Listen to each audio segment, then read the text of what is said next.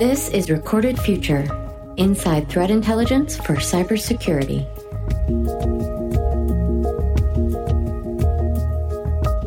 Hello, everyone, and welcome to episode 173 of the Recorded Future podcast. I'm Dave Bittner from the CyberWire. Security professionals at institutions of higher education face a broad spectrum of challenges, from protecting the internal networks of their organizations to securing intellectual property of research groups to protecting the personal information of thousands of students and staff every year. Our guest is Bob Turner, Chief Information Security Officer and Director of the Office of Cybersecurity at the University of Wisconsin-Madison. He shares insights from his experience leading a team of professionals and students who are tasked with protecting a wide variety of information and systems. Stay with us.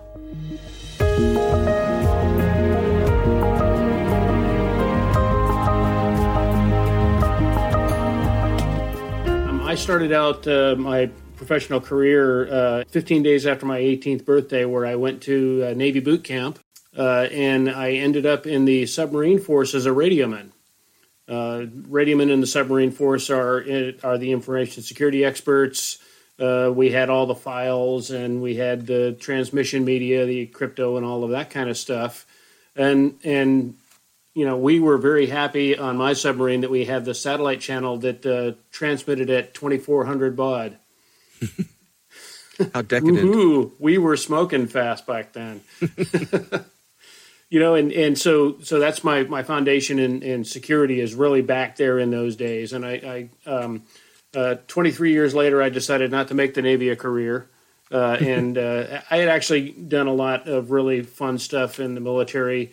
I was on 2 submarines. I got to teach at the submarine school. Then I went to the surface world as a communications officer. And I had two large deck amphibious platforms where I was a communications officer, department head on, as well as tested satellites, which was fun. I deployed a mobile communications van and all of the security that goes with that to Operation Desert Shield. And then I deployed on one of those big deck carriers in Operation Desert Storm. Following that, I got to do interesting testing of satellite systems, and then I got 6 years, 2 different tours, managing high visibility executive communications outfits for NATO and the U.S. Navy. So, you know, security has always been woven in and out of everything we do. You know, my entire career, and you know, getting into the world of information security in the cyber age, you know, that really started as I was testing that satellite, and this was back in the mid-'90s. In a lot of what I did following that, I was a consultant with one of the major consulting firms in the not only defense industry but commercial practice. I mainly focused on cybersecurity as my stock and trade. We did. I had a team that did risk assessments. I had a team that was doing cybersecurity inspections, and we also did some interesting stuff for a couple of agencies and other activities focused on understanding. You know, the executive question: what do I do in a cybersecurity event? And so that really has shaped my career desires. And then about 6 years ago, I said, "Gee, I want to do something different." And the opportunity to be a higher education CISO appealed to me because hey, they get a chance to think about it and do it right the first time. Whereas in government contracting, there's always somebody willing to pay you to do it over again. And here I am today, 5.5 years later, at a top research university with a growing cybersecurity team. I have about 60 folks on staff, which includes 20 or so student workers who come in and help us run our security operations center, do a little bit of our secure database access authorization work, as well as help in our risk management and compliance area. Can you give us a sort of an overview of the types of things that fall under your charge? I mean, what's the breadth of responsibilities that you and your team have there at the University of Wisconsin-Madison? Well, so I am the official designated to be in charge of cybersecurity at the university, which means that I get to report to the UW system level. The University of Wisconsin constellation of campuses includes 13 four-year institutions, 2 of which are also doctoral granting institutions. And then we have another 13 two-year institutions, which are all spread throughout the state. So that's a pretty significant grouping. Now, the two-year institutions a couple of years ago were realigned, so they each report to one of the four-year institutions. And Madison itself also handles the Wisconsin Public Radio, as well as what they call extension campuses and or extension offices. I'm sorry, and then some other research stations throughout the state. So it's pretty large. Overall, Madison has 44,000 students on average per year. We have 23,000 staff. But when you take vendors, affiliates, and other users of our network, I'm probably in the 70,000 user range for our services. Now, what is it like? Every year you have a new batch of students coming on board, and they all want to connect to your network. I mean, what's the reality of that situation from a security point of view? It is a lot of prep work over the summertime, a lot of, repair and refine and replace things that aren't doing well. And then when, we get about 2 weeks out from classes starting, which this year is September 2nd, so we're kind of in that zone right now. That's when we're making sure that everything is working in its optimum capacity and capability. Following that, it's, let's continue planning for whatever is going to happen next. We started the spring term or winter spring term in January this past year, and nobody anticipated COVID. I'm not, I'm sure that there was some anticipation, because the fun part of that is we actually did a pandemic tabletop exercise in the Division of Information Technology, which is the central unit on campus. We did that the fall of 2019, so we had already kind of worked through some of the communications challenges and the organizational challenges. So when it came time to do the transition from online or from in-person courses to online courses, we were able to do that in very short time, and that included transitioning 3,700 core courses from in-person delivery to online delivery. So that really served you well. Yeah, and it was the preparation time, and it was the understanding of what we would need to do, and it was also, checking those channels. I've done some business continuity work in my past, and a business continuity plan that is never exercised is not a plan. It's a bunch of stuff on paper. So we were able to walk through and validate that. And that's the kind of work we do during the school year. We take our, slow down periods. So beginning of summer, everybody takes a deep breath, and then we exhale and get back to work. Sometime during the summer, I like to encourage my team to have a little bit of time off. But when September goes in and the students arrive, we try to work really hard to get them through, and then we take our break at the winter holidays. What kinds of things are you and your team defending against? Who's coming at your network? It's the usual array of threat actors. Think about the things that research is doing. We're doing a lot of research in the area of COVID right now, and that's just we have the capability, we have the expertise, we have the researchers that want to do that.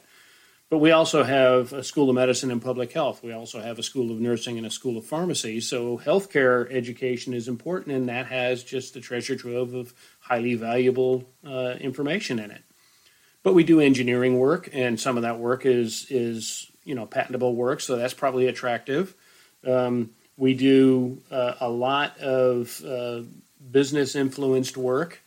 We have a data science institute, which is trying to figure out the better ways to understand, the magic acronyms of AI and ML, artificial intelligence, machine learning, and that's attractive information. Not only that, 44,000 students, 23,000 staff.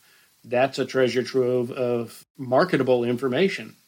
I always wonder, someone in a situation like yours where certainly you're going to have some students, and I'm thinking of, I don't know, folks in computer science and those sorts of places who are going to look at, the campus system or the university system as, their own personal playground. They're going to want to test their own skills against yours. I mean, is that an annual thing? And how do you not be adversarial? How do you support the educational aspects of those students while still keeping things up and running? What's your approach to those sorts of things? Well, so first we are establishing some really good partnerships with the academy, with the professors and researchers that are interested in studying the cybersecurity arts and sciences. We've had a relationship with the Information School, which is they're part of the College of Letters and Sciences, and now they're part of what's been amalgamized as the School of Computing, Data, and Information Studies, so CDIS. In doing that, I mean, the partnership is if it's data and if it's doing things, if it's working or resting or if it's needing to be analyzed, we have people that are very much interested in that. So I've had my department be intentional about establishing those greater relationships.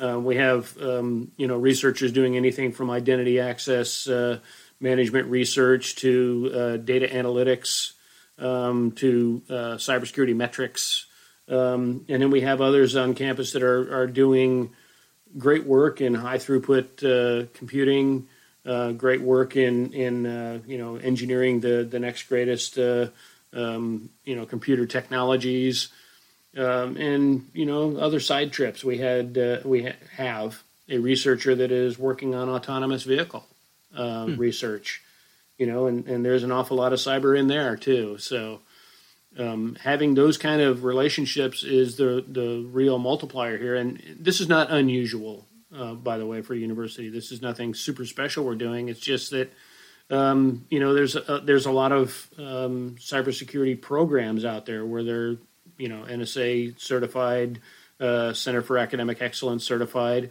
and we're going to get there eventually, I believe. But right now we're just supporting the researchers and the courses that are being taught.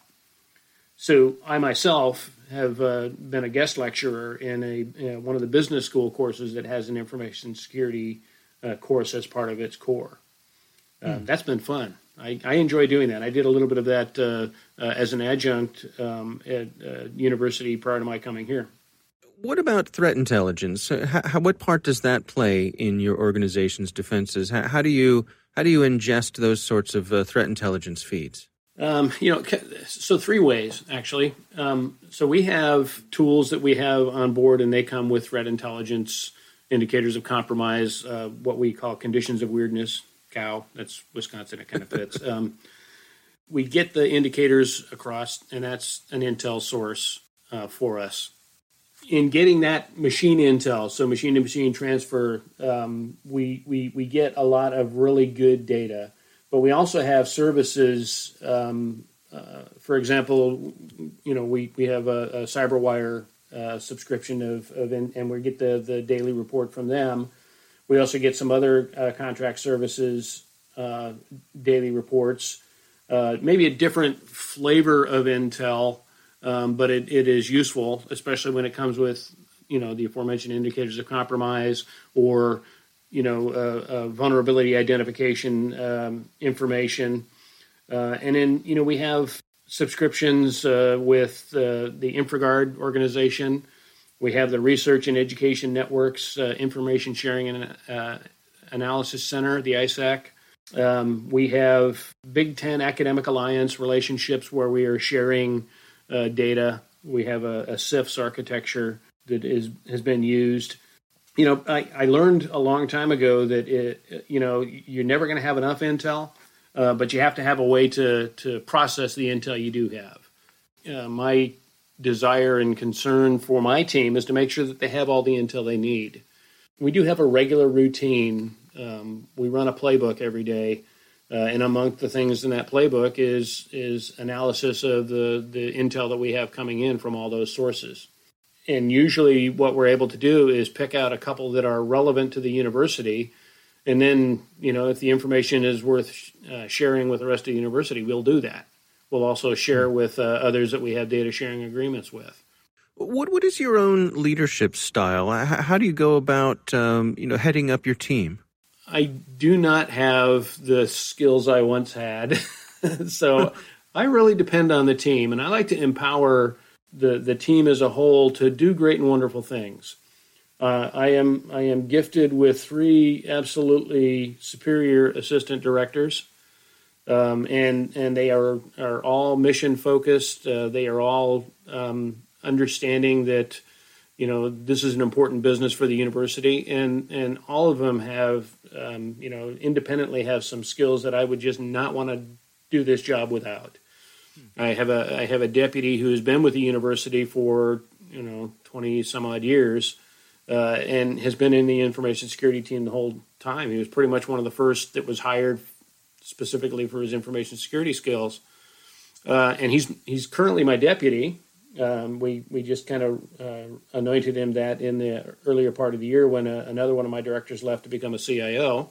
And the other 2 directors are both, seasoned professionals in the IT business as well as, having experience in security. And they're running 3 major domains. So we have a risk management, compliance, and security engineering domain that has one of those assistant directors. That's the group that are doing the risk analysis. So we do a NIST modeled analysis framework. We assess applications before they're purchased when we know about them. And we have, a regular process for understanding risk. And I think the program that has that is going to be a whole lot better off. That's the start of your risk register. And then you throw in the next domain, which is our cybersecurity operations center domain. And that really has 2 teams in it. One is specifically incident response, forensics, and running the daily business. And the other is, we call them testing and cyber defense, and their real mission is vulnerability management. So they run the scanning tools, they run the security tools that are focusing on the business. Endpoint management, endpoint security type tools are the things that they worry about. And they also do penetration testing. They do a little bit of defensive information operations. We haven't quite gotten the offensive side of it down because there's some real interesting legal twists in that. But we're trying to be that full service operational area.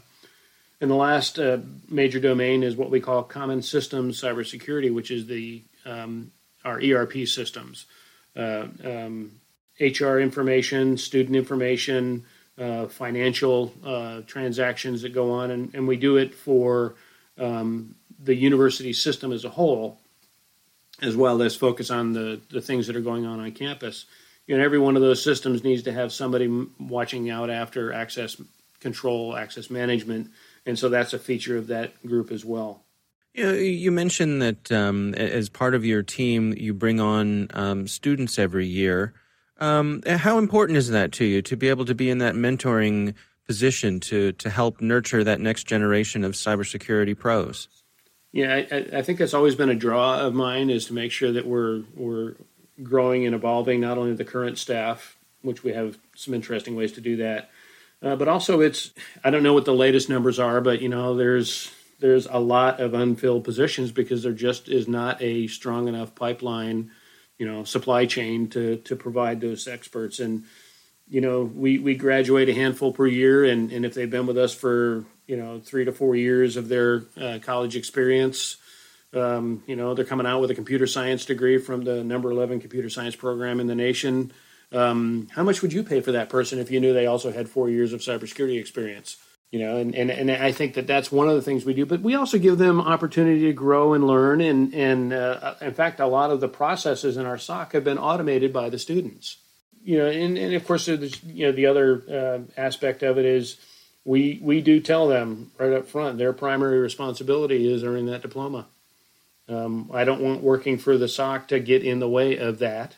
But it also, I find out that it actually complements it. So the student who's in a programming curriculum gets to do a little extra work and learn more, and that's a great thing. We had one of our students was a legal studies major, and he worked in all of the teams because he's now working for one of those wonderful consulting firms because he had a very wide breadth of experience in cybersecurity. So, at the end of the day, we are growing that pipeline, maybe not in leaps and bounds like some of the universities that have the full-blown program, but we're contributing.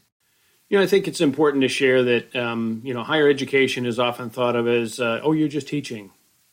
That doesn't require a whole lot of extra security, but it does. I would challenge somebody who said that a research university higher ed CISO is not dealing with our problems. I'm dealing with diversity every single day. Use cases are so diverse. The academy is so diverse. Our user is, the average user is a portrait in diversity of background, experience, ability, and understanding of security issues. Our leadership are extremely diverse in their thought processes, but we've been able to use that diversity as a strength. And I think that, when we talk about diversity in its truest sense, we have the input, we have the ears, and we have the resources made available to us to do the right work. And honestly, this is my first CISO job, but I would say that it is probably one of the best. Our thanks to Bob Turner from the University of Wisconsin-Madison for joining us. Don't forget to sign up for the Recorded Future Cyber Daily email, where every day you'll receive the top results for trending technical indicators that are crossing the web, cyber news, targeted industries, threat actors, exploited vulnerabilities, malware, suspicious IP addresses, and much more. You can find that at recordedfuture.com/intel. We hope you've enjoyed the show and that you'll subscribe and help spread the word among your colleagues and online. The Recorded Future podcast production team includes coordinating producer Caitlin Mattingly, executive producer Greg Barrett. The show is produced by The Cyberwire with executive editor Peter Kilpie, and I'm Dave Bittner. Thanks for listening.